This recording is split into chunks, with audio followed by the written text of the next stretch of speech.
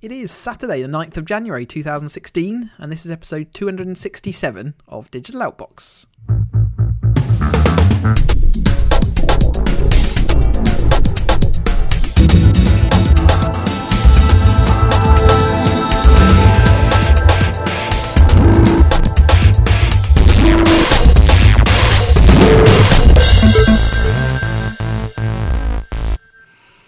Happy New Year and welcome back. I'm Chris, the new 2016 Chris. Very similar to 2015, but I am Chris S, like, you know, iPhone 5S. Also, Ian's here. I'm just Ian. None of this Ian S nonsense. So I haven't gone for a full upgrade this year. I'm just the S model. So everyone's a little bit disappointed because it looks the same.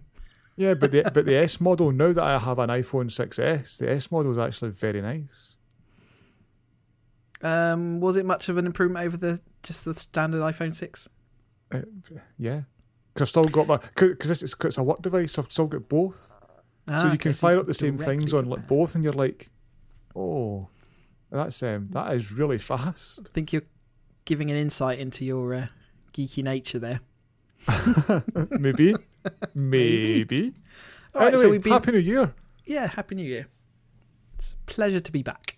And because we've been away for a while, you'd have thought there's lots and lots of news, and there's a fair bit. So we're going to just do a bit catching up on stuff that happened at the end of last year and coming right up to date with CES, which has just finished in America. Let's start with iPlayer. My favourite topic is now going to be on Apple TV. So it was a bit conspicuous by its absence on Apple TV's launch and made the device in the UK certainly a bit less popular than it could have been, or certainly a lot less featured. Now it's going to have iPlayer, so there we go. Nice. It does have iPlayer, and interestingly, everybody in the UK got it by default, so you didn't have to go to the App Store and you didn't have to go and download it. You switched on your Apple TV, and I was like, oh, because I'd seen the BBC tweet and all that saying, yep, we're on iPlayer, this is fantastic. And I thought, I must go install that. Fired up the Apple TV and it was already there. And I thought, and that's probably down to the BBC's licensing, which says it has to be generally available. You know that all the Xbox had all those issues because it was tied away behind a paid-for interface. And iPhone is the App Store's behind. Yeah. Not sure, because Apple used to work that way of just saying, here's a new TV channel for you, or here's a new app for you. And if you think of the old Apple TV, which did not have an app store, they just used to like, there's a new icon, there's a new thing you can watch. But I reckon most people in the UK, if they had an Apple TV, the new one, would have been downloading that anyway. Yes, so what's the point in delaying that? Probably less offensive than U2 putting their album on iPhone devices, but there you go. So that's happened. Plex has also chopped its charge for Xbox and PlayStation consoles. So this is Plex, the media streaming service, which you can install on, I don't know, a PC around your home, and then you can stream movies intelligently to different devices. And it used to be that you had to pay for their Plex Pass to get the Xbox and PlayStation, but now you can download those apps for free. So if you're looking for a cheap, really feature-rich, good-looking streaming service to push movies from your computer to your Xbox or PlayStation, this is the way to go. Definitely. Yeah, as you know, I love my Plex. Yeah, you're a big Plex advocate. Yeah, I love it. And it deals with all the kind of conversions and everything like that, so you don't have to worry about anything. You just have to find the media device and play. Twitter Moments. We talked about Twitter Moments the end of last year. US had a launch. This is where Twitter's trying to combine all its news into sort of aggregated journalistic type content. It's now launched in the UK, so you can click on the little lightning strike is their kind of icon of choice for this, and it will show you what it thinks is the news that's happening now. Any interest? Well, so I don't use the official Twitter client on iOS. So you don't get that then. But I've just fired up just now, just to see what it's telling me. So student nurses protest bursary or burst. The 10 best celebrity tweets of the week. Trial of Irish teenager delayed for 12th time. I don't really care. When Calvin and Hobbes met the Force Awakens, which is thumbs up because I'd already saved that to Pocket and also followed the artist. So that was a guy who worked on The Force Awakens but can sketch like Calvin and Hobbes. So he's merged the two. He's doing these great Instagram posts. So far, everything you're reading out is exactly the same as what it is on mine and on a test account that I've got. So it doesn't seem to there's like any differences going on here. You know, so 10 tweets to start your Saturday. Britain's most brutal race gets underway, and Justin Bieber's career's in ruins.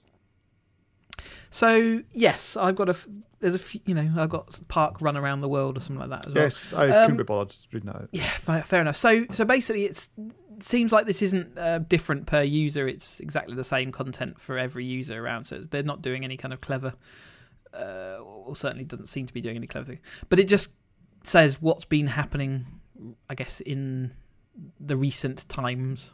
There you go. And I guess when the article, when I put this in, it came out mid-December, so it came out on the kind of 15th, and they did say that it wasn't created, but it was their own people, kind of putting this together, and it talked about, there's 10 tweets to start your day and stuff like that. So it's, I don't know, it just feels a bit. You want your news to be tailored. There's so much news out there now. I don't need somebody else's, view on this is what you should read today. I guess it's something else they're trying, content curation effectively, as far as there's lots of information on Twitter. Why don't we try and highlight the best bits that are going around? That's what they're trying to do. It's a bit meh for me. Yeah, it kind of made sense if it was kind of feeding off of a bit of personalisation, a bit of look at who I follow, and maybe also, that's where it'll head. And also the whole Twitter trends, because you can. And for all I know, maybe when I switched it on, if I'd switched it on like during the Sherlock episode, maybe it would all be focused on that and tell me things about that, but I doubt it. No, I doubt it. Slack has launched a new $80 million investment fund. So Slack is kind of, I guess it's the buzzword in corporate communications. It's like a messaging app that you can run within your organisation. It keeps everything secure, and you can integrate it with loads of other services. Up until now, they've been kind of doing that integration, but they've now launched both an app store and a fund to get people to integrate their products into Slack, trying to sort of seal home their advantage that they've got by just making this the de facto internal communications for organisations. Slack is just, I think this is going to be the next big platform. It's I'm not saying it's going to take Facebook and Twitter, but I think a lot of people who maybe were doing some, because I know you've said it's like it is corporate communications. It's kind of primary thing, but there's a lot of groups are using it. So teams outside of work. If we were doing I guess if we were doing a liquors forum again, there's a good chance we'd just set it up in Slack. Mm-hmm. Because it's got all these crazy GIF integrations and all sorts of other funny things, and I don't know. I just think I think this could be massive. Yes. So I guess the summary of that, it feels lively. Yeah, it feels like something's happening here. It feels like they've got a platform that's not just about messaging. It's actually about enhancing and adding to. It's almost like an empty framework for your own kind of social area, which you can then add in whatever you want into it. Now, how far that will go and whether that's just concept at the moment, but $80 million is certainly a fund worth people's attention. So definitely, and there was always this thing that it was a kind of email killer. So it was to get away from, because email is still quite pervasive. That it's still the kind of easiest way sometimes of doing something, but it's really crap. If we were organising something, I shouldn't be doing that in email. I should be doing it, via a calendar or via something else. And Slack, they've got loads of stats that say once it's brought into an organisation, it kills a lot of email. Sharing the links is a lot easier with Slack. You can follow channels a lot easier. There's a lot more public channels out there now that you can start to follow. And I guess the negative that people see is it's just another place to go and visit.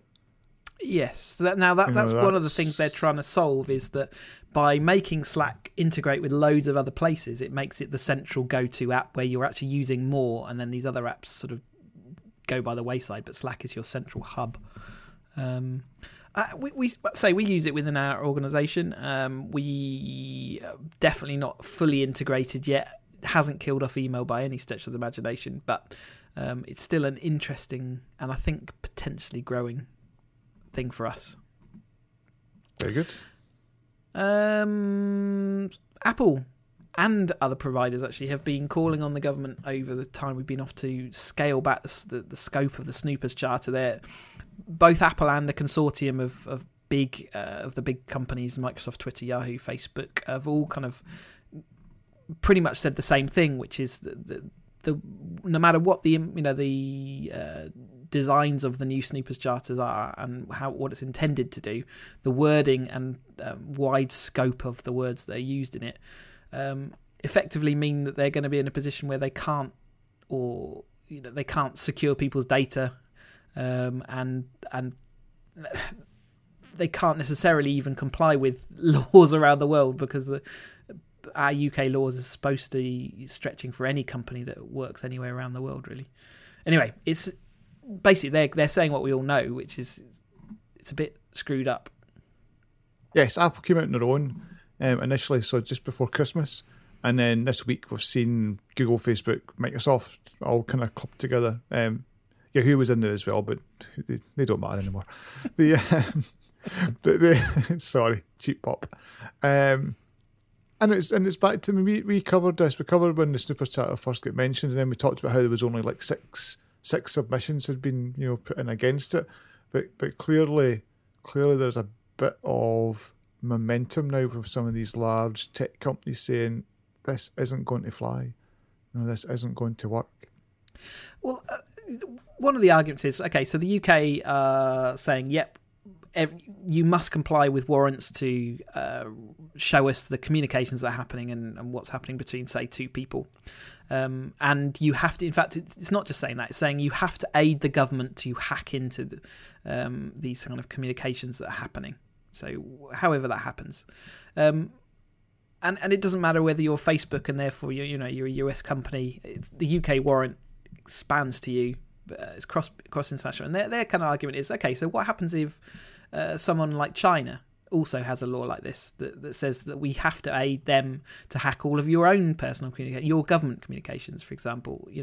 What happens when and if it's okay for you to do it, how come it's not okay for them to do it? And we're going to be in a position where we're trying to work out who can we comply with and who do we actually, which laws do we want to agree to go with, and which laws do we want to ignore, and therefore potentially get, criminal proceedings against us in quite the most severe way. So they're just saying it's impossible to work.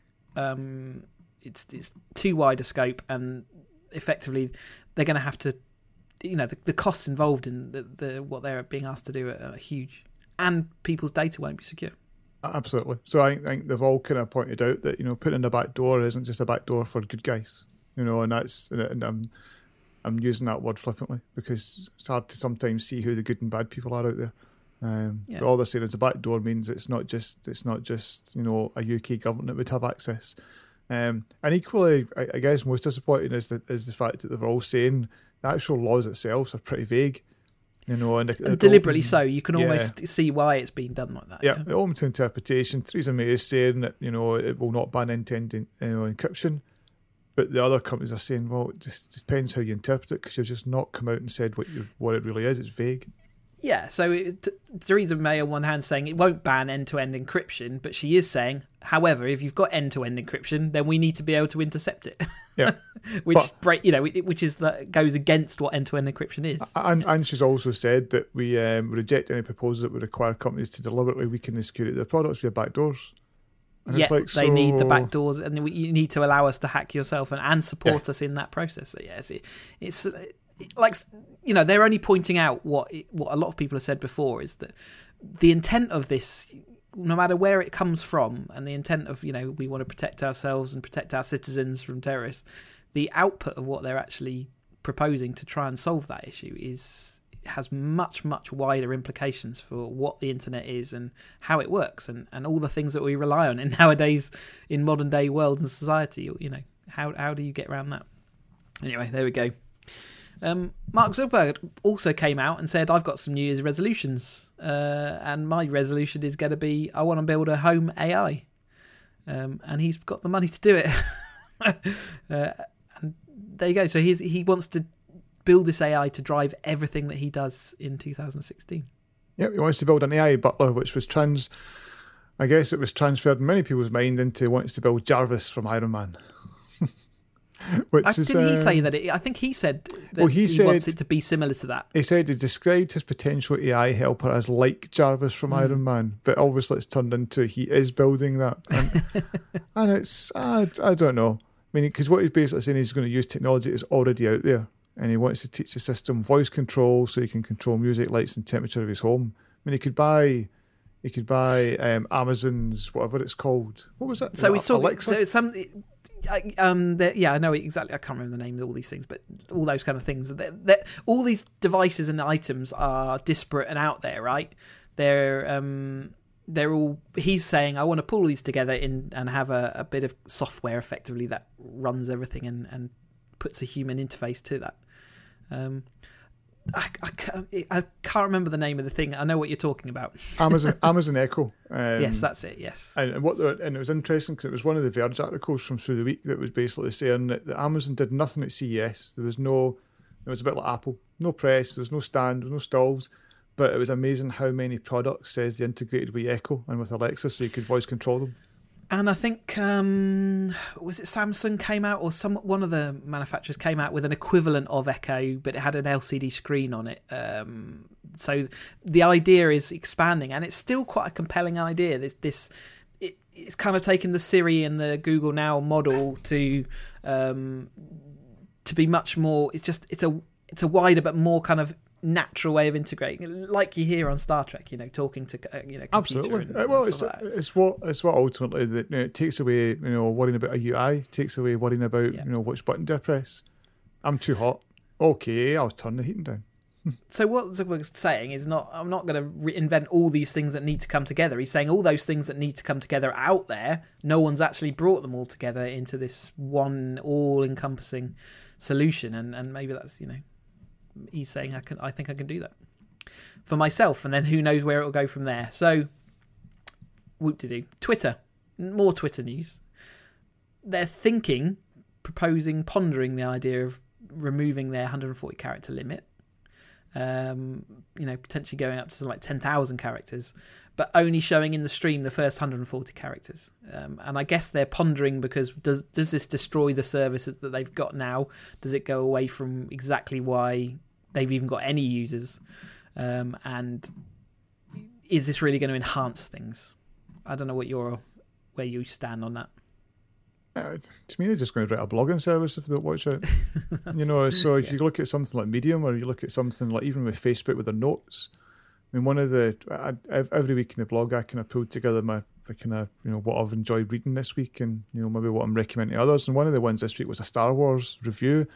The guy just wrote it in Facebook notes, and it gives you a web page like Medium. They're all starting to merge onto the kind of same thing, and obviously Medium gets a lot of traffic. And this came out as a kind of like people saying, oh well, it's been rumoured that there's an internal trial going on, and people were like, no, you jumping from 140 because they've talked in the past. Maybe it should be 300, maybe it should be 1,000, maybe it should be a slightly higher number, because there's always that challenge sometimes of getting your actual message into 140 characters. And then Jack Dorsey did a tweet which was a screenshot from Apple Notes.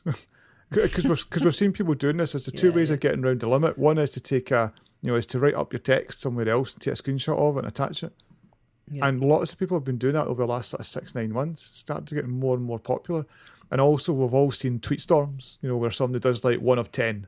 I am annoyed, and here is why I'm annoyed, and I'm going to tell you why I'm annoyed. 2 of 10. The reason I'm annoyed is this, and 3 of 10, and this is what I'm going to do about it. 4 of 10.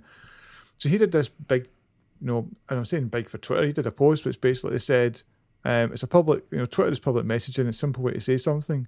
However, and they've seen screenshots of text and tweeting it like he's just done. And just what if the text was text, so they can search it and they can, make it richer. And that is, for me, that is right. I don't personally like the big pages of there's a picture somebody's put up with text on it. Yes, I'll read it, but it's dumb. I don't know that it's up to what they want to do with their service or whatever. I think it might destroy one of the unique selling points of what Twitter was when it first started. Fine, things evolve over time. They're worried that they're stagnating they're not seeing the growth in users that they want to see. I don't know why they want to see endless growth in users is because that was what the shareholders want, I guess. This endless growth, and rather than thinking, what are we as a service, and what should we be doing to, be that thing that we're trying to be, they're now confused as to what they want to be because they're trying to endlessly grow users. Yeah, and it's the share price is tanking, which it hasn't helped with the stock markets at the moment, but it was on its way down anyway, and it's just putting them more and more under pressure, and maybe makes them a target to be bought. They were always seen as Twitter and Facebook, but Facebook is massive compared to Twitter. There was one interesting stat. I think Facebook allows up to 1,000 characters or 10,000 characters already. And obviously Twitter's 140. The average message in Facebook was 56 characters, and the average message in Twitter was 59. Yes. So they and there's loads of blogging platforms out there. There's plenty of places where people churn out what they want you to hear, and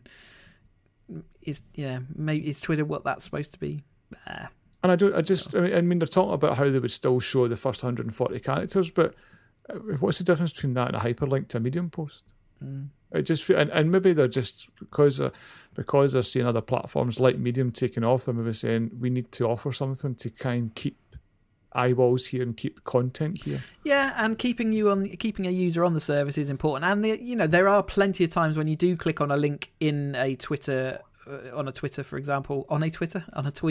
and it takes you across to a site that is really badly performing, has tons of adverts that don't work, all those kind of things, and then you're left with almost a stalled app on a phone, for example, because it's crashed it pretty much. Yes. So actually containing all that content within Twitter means that they've got access to that content, and it saves some of that. So there you go. There's a positive. And if they do if they do it similar to how others are doing these kind of instant articles, because it's already cached and it's that makes such a difference. An Apple News, just clicking on something and seeing text quickly. Yeah, there you go. Maybe that's the solution. But would a news journalist site be prepared to post their content fully into Twitter rather than link you to their website where they have got all their adverts? I wouldn't have thought so. No. Is Apple going to kill off the headphone jack? Who cares?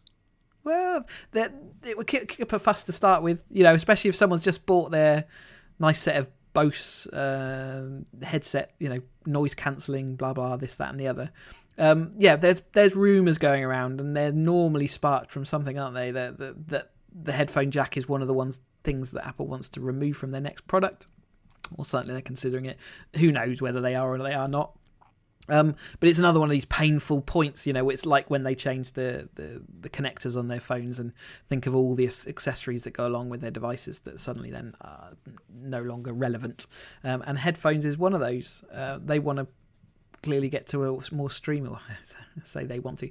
You can see why they'd want to go to a wireless sort of solution. So 200,000 people have wasted their time by signing this petition, because if Apple want to go down this route, they're not going to listen.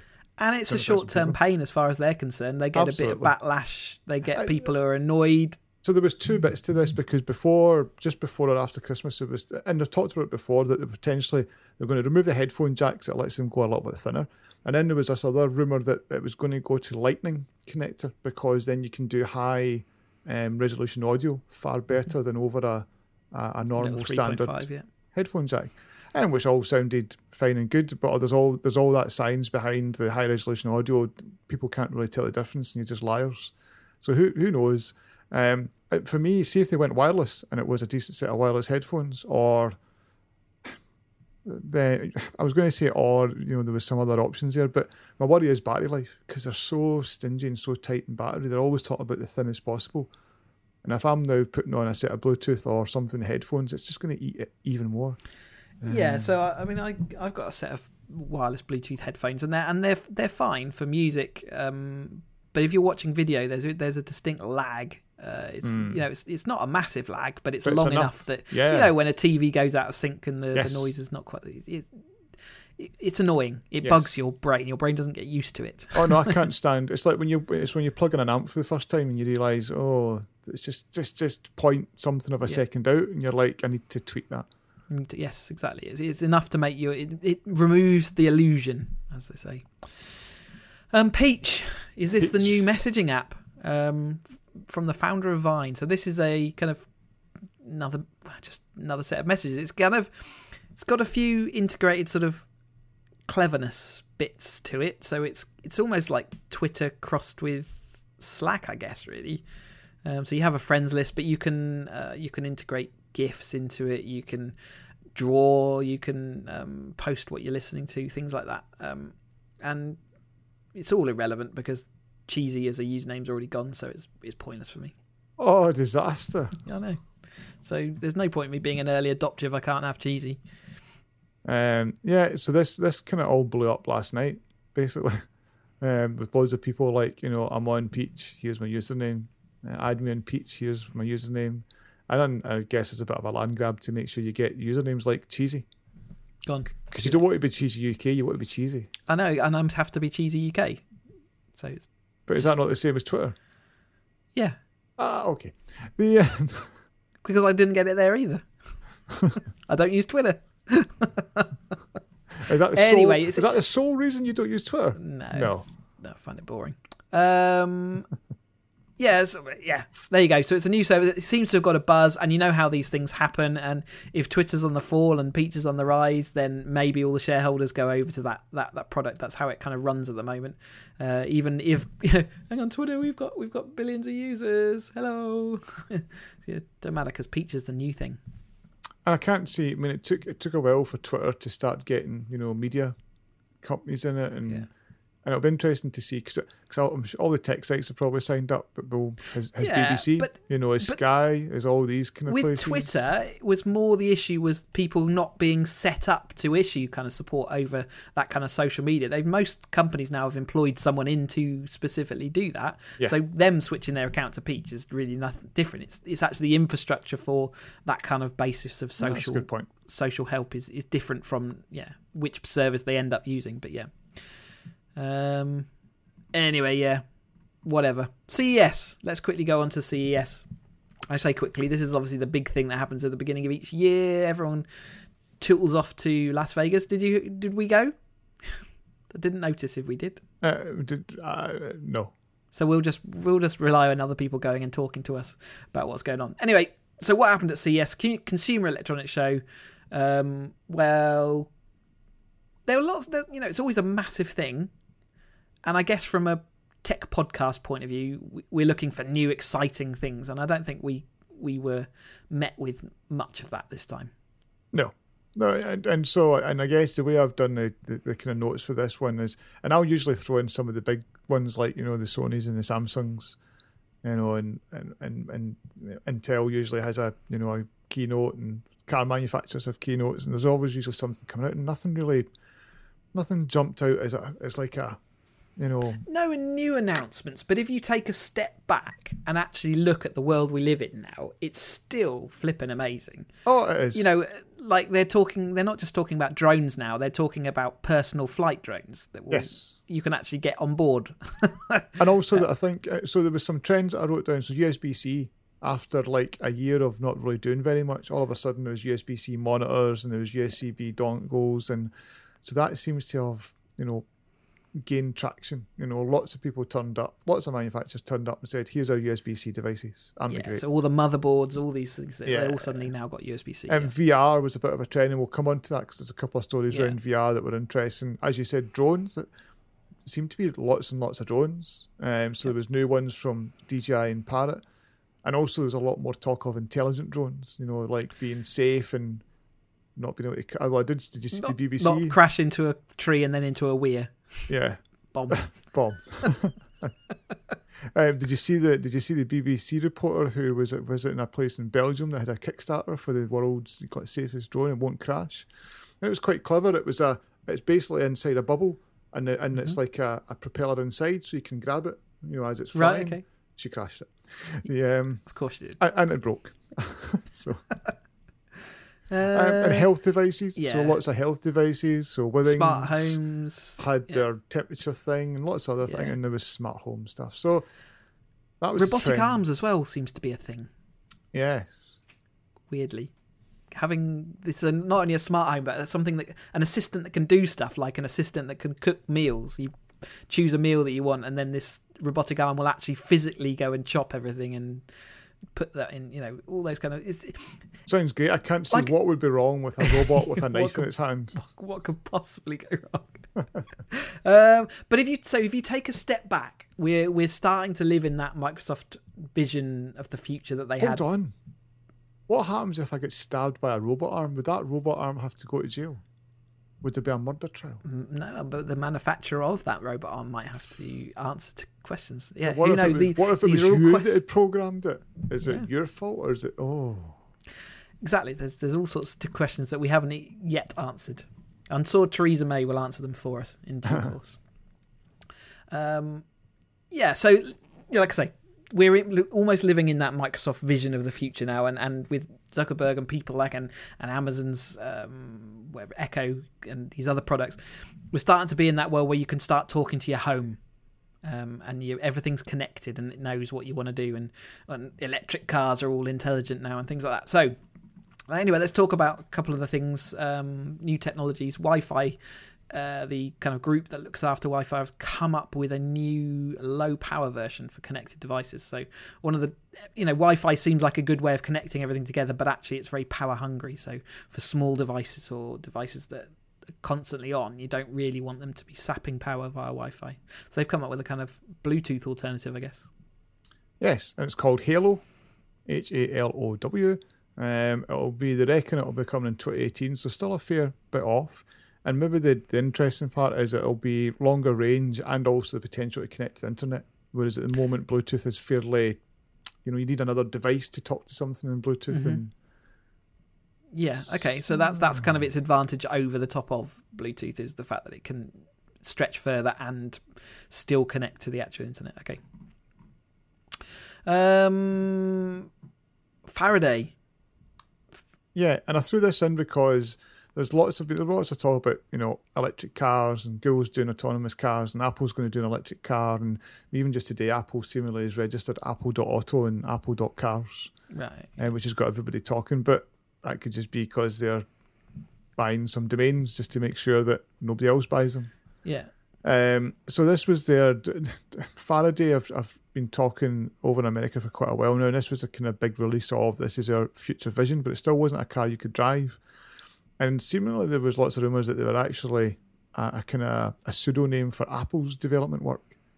But that seems to not to be true. They've got a whole lot of Chinese backers rather than Apple. They were quiet about the backers, and everyone sort of put one and one together and made three to say, Apple must be involved in this, and that's why they're trying to keep it secret. But actually, it was because it was China, and that's still equally as divisive in America, isn't it? So, but basically, what they're doing is a kind of underlying platform which they can bolt on a number of different cars and bodies. So they've put a massively sporty body on their kind of concept car, and the videos that they've released of the kind of renderings are all this sort of racer-esque type looking car, but actually their idea is that this platform is underneath, and effectively they strap on a utility vehicle or just a city car or whatever, all kind of based around the same kind of thing, big block of batteries with four wheels at the corners, pretty much like any other electric car. But they've got a bit of buzz, and they are hoping that they can actually get some good performance out of it. I've got a friend who's just bought an i3, so it does feels very future still. It's still, and when I see, there's people obviously had electric vehicles for years in the UK, but it just feels infrastructure-wise, it's just not, just not right there, not quite there. It's getting there. It is getting there, but. He was talking about the problems, and there's now massive etiquette of where you can plug your car in, how long you can leave it for. So if you go to a service station, there are kind of queuing apps now that say when your next slot of for your, and things like there are fast charge points, and if anyone on a slow charger is plugged into a fast charge point, well, that causes all sorts of etiquette issues that. Obviously, because you're denying someone a 15-minute top-up because your car's going to be there for 8 hours, so it's all sorts of pain. But the technologies aren't quite combined enough yet that everything is sorted. But it's not far away from being that. It's much closer than it's ever been, and it won't be long before we are in that position. No, it will be, and I think we'll all have. There will be. I don't know if it's 10 years away or 15 years away, but there'll be a tipping point. where it'll be, Yeah. electric cars will be the number one choice. Not. I think most people at the moment are just sitting well within their kind of realm of their zone of where their car can reach and they can get home again. I think most people prefer to do that than rely on these remote charging stations. But with the range extenders and things like that, you can actually still drive along on petrol. The petrol just charging up the battery, basically. Yes. Okay, so that was Faraday Future. Vive, HTC's Vive. So this was this is VR headset, isn't it? Is this for? I can't remember who's this for? It's this Valve. So Valve. That's it, Valve yes. Partnered with HTC, and initially they were going to launch what was going to just be called the Vive, and then just before Christmas, there's a delay, but we're going to bring out a product that will only exist as a kind of demo product, and this is it, the Vive Pre, and the difference is they've got a built-in camera, and it's got new controllers, and the camera almost allows it to do like Microsoft HoloLens type stuff. Pass-through stuff, yeah. So it lets you see, what you would be looking at, and it kind of blends worlds rather than being, you're in just a different world, and your brain and your body are like totally disconnected. But it's limited at the moment to only kind of offering up, and the area in which your VR environment can be tracked, basically. So it kind of integrates the real world in a kind of limited way at the moment. But I guess the idea is that at some point you'll be able to bring in your actual environment into the VR world properly. Yes. Oculus Rift also announced their kind of product, which is going to be effectively $600 and start shipping in March this year. So not very far away, with massive spike in specifications as well. Enough that our friend of the show, Bomb Dogs, is Paul's actually buying one or has pre-ordered one already. Straight off, he said that the spike in specifications is big enough to make him think it's going to be the real deal. So this is £500 for UK. When you've put in, so it's when you've put in your delivery charge, I think it's about $520, something like that. But that doesn't include the new handsets, only the Xbox controller. No, so the new handsets are later in the year, but they got a good buzz from CES because they were demoing them, and lots of people were saying, if you buy an Oculus, you probably definitely will be buying the handsets when they come out as well. And don't forget, you need a grand's worth of PC.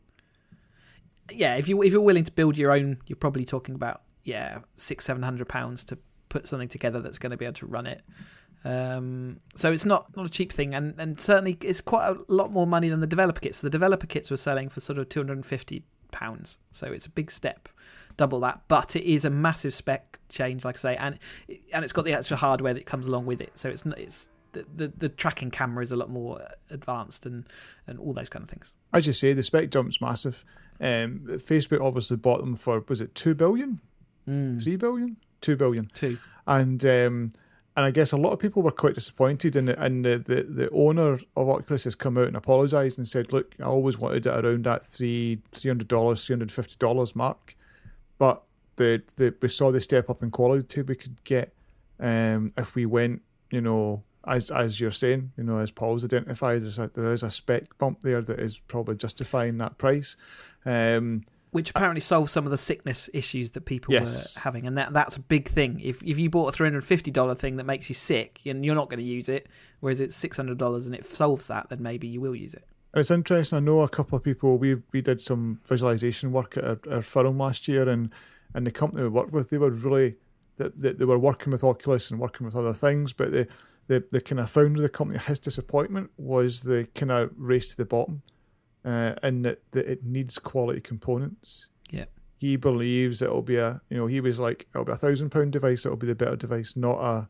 Yes, everybody wants to get a £100 device out, but it's just not good enough, and people will have a crap experience, and it'll just be poo-pooed. There's a certain with today's technology, there's only a certain limit you can hit, and then once you're below that, it's just such a poor experience. And sooner or later, it will come down in price anyway. It always does, and it's still not. It's not so far out of people's reach. It's still a Christmas nice to have. So maybe Christmas 2016 will be, it's still not out of reach. Maybe if it's £500, it's only like a console, isn't it? And what will be interesting is the Sony's version comes out this year, and there's no pricing for that. It wouldn't surprise me if it's about £500. And I probably will pick it up.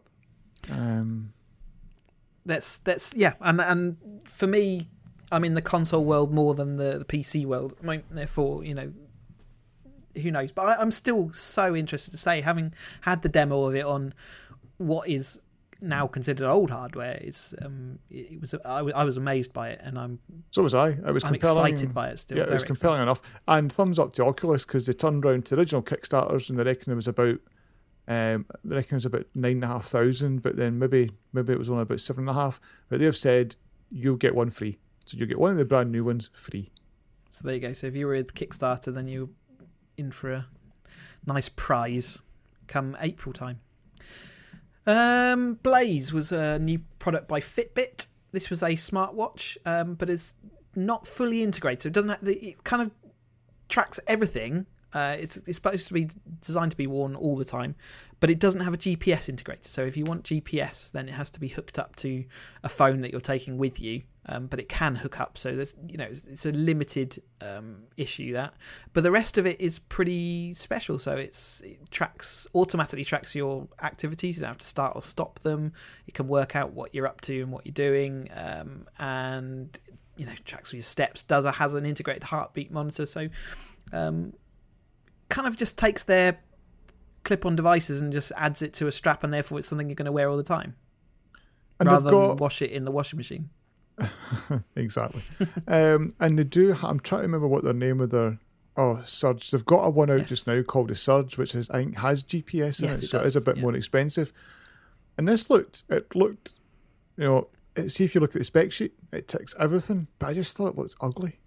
Yeah, it's not the most attractive of things, but it's not a style watch. No. But then again, I don't think people are that worried. It doesn't, when you actually analyse it, it's not much different to any of the other smartwatches, really. And Fitbit has been far more successful than I ever thought it would be. Yeah. We were obviously early adopters. Really early, yeah. And over the last year, they've sold so many. Well, they publicly floated. They've caught the imagination. My sister's talking about Fitbit because she's had one for Christmas. It seems to be they're the brand that if you don't go with an Apple, it's a Fitbit. Well, they're good. They're good at their marketing. They're on TV now, so they're expanding out that way. It becomes part of the public watchword. And they got some good credit for this device there. But the people who actually had their hands on it and saw what it did said it was a nice device, and it's won some awards. It's also, even though it comes effectively in a strap, actually it's for a watch. It is a pop-out device, so it could be attached to something else. It could be attached to a clip, or if you don't want to have it as a watch device, you can do that. But what was weird, I saw some people knocking it for it not having an app store, and it's like, if you tried an Apple Watch, I'm talking about maybe 5 or 6 apps that I'd put on and no more. Yeah, it does not need an app store. Yeah, and it does it's kind of, this is what you want it to do, and therefore it does it well, and it does it a lot cheaper. So $200 as opposed to I don't know what the actual Surge costs, but it's an increase because it's got the GPS and the battery lasts longer in this device, whereas in the Surge it doesn't because of the GPS device. So there you go. All right then, let's TVs were also obviously a massive. They always are a CES, a massive thing. We're still in that weird intermediate stage where everyone's competing for the 4K, even though there's no real 4K use case at the moment. They do look stunningly beautiful. Everyone's going for HDR this year, so high dynamic ranges rather than the sort of they're already got too many pixels that people don't know what to do with, so now they're going to go for these new technologies. And it's like dynamic ranges where they're going. So Samsung had touting their TV as their central control area. So for all your connected devices, you can control it through your TV. So that's their kind of selling point. Yes. Alongside, as you said, HDR, and it's thinner and it's brighter. And they look stunning. They look beautiful from what I can see. I'd like to go and see a load of them in real life. Yeah, no, I totally agree. They do look absolutely stunning. Ridiculously thin. Yep. When there was an LG, I was going to say Oculus, but it's not, OLED, an LG OLED screen, and it was gorgeous looking. And when I say thin, it was it looked like a wafer. It was ridiculous how thin it was. And it's amazing how much the OLEDs have come down in price recently from their ridiculously high initial start to now. It is pretty regular to have a 55-inch for 1,500 quid, something like that. Yeah, no, they are dropping down. And I guess alongside these because the Samsung is all about, as you say, home control, and I guess that's where a lot of the things like controlling it with with audio helps. But we also had the first 4K Blu-ray announcement. So yes. Panasonic and Samsung were leading the charge on that. And I think Warner Brothers are bringing out 30 products or 30 ultra 4K HD Blu-rays. What are they called? Ultra HD Blu-ray format. That's what they're talking about. I mean, pretty much they're all using the letters HD, Ultra, 4K in various orders and with various different spaces, and they all mean different technologies and things like that. So, is discs technology still where we're going to go? Probably to start with, and then it's just you pay your money, takes choice, and hopefully someone will make a device eventually that will support all the different platforms. And there was no real talk of price, but I saw somebody somewhere saying that the first players are around £1,000, which is like, oh, a lot of money, yeah, oh, awful lot of money. And Sony have basically came out with their new technology of their TVs and stuff. But they're going down the streaming route. So they've said we're going to be able to stream 4K from Sony Pictures, basically. So our own content range will be available to stream. And streaming does seem like the more reasonable way of delivery of this kind of stuff. However, 4K streams are going to be massive if they're properly done. You use the word proper because I still think you're going to see. It won't be done properly yet. Yeah, well, it's just when you're seeing it just now and they're saying it's a 1080p stream. If you look at Sky, or you look at some of the Freeview. It's like saying this is a JPEG that's 55,000 pixels wide and 55,000. It's got a quality setting of 1. Yeah, and it's just you can see all the banding and this is a worry about 4K because when you see 4K on a demo disc, it does look stunning. Yeah. And maybe 4K streamed at a good enough quality will still look stunning, but is it? But it's not the same as a 4K Blu-ray disc running on a bit of dedicated hardware. Yes. Otherwise, there would be no need for that hardware. Yeah. Android TV and Google Cast for 2016. So they're going to combine everything together, basically. So all the kind of Chromecasty stuff is going to get integrated into certain manufacturers' hardware, and with basically. Everything's again this is the whole theme of everything being brought together into these homogenized machines that are capable of doing all these different things. So Google are obviously bringing everything together into this one central place. You've said Android TV is a bit of a mess at the moment, so maybe they appreciate that and they want to try and now get everything sorted.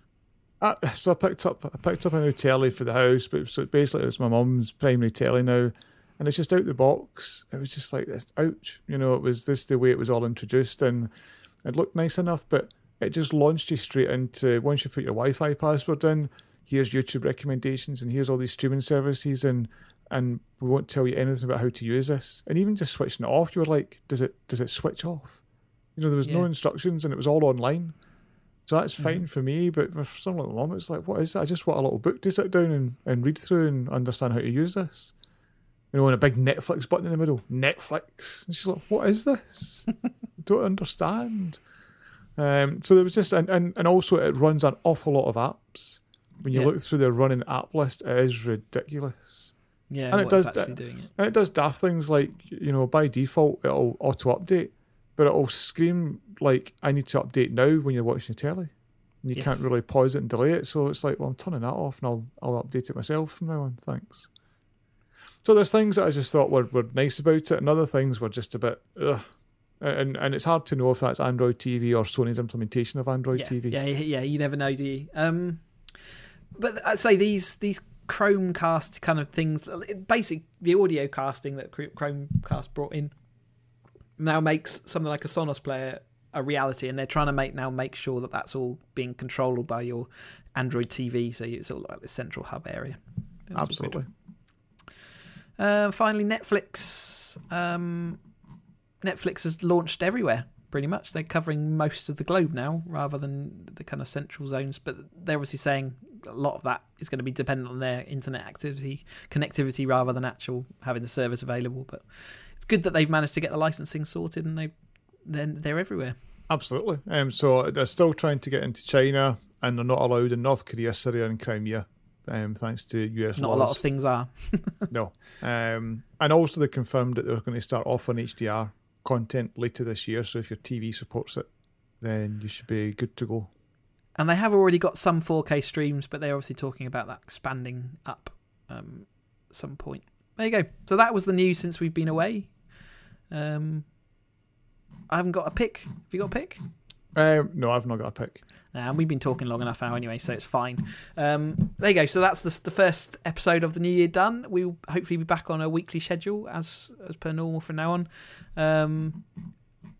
Look forward to chatting to you then. If you want to find out more about what we are, who we are and what we do, digitaloutbox.com. And you can talk to us if you want. info@digitaloutbox.com is our email, and we're also on Twitter as digitaloutbox. I've got a blog at academyracer.co.uk, which follows along my racing antics. At some point, I'll start flicking more stuff into there as the racing season approaches. I'm also on Twitter as CheesyUK. Ian, where can we find you? My blog is iand.net. I'm on Twitter as Shweepa. Wonderful. And we'll talk to you next week. Goodbye. Ta-da.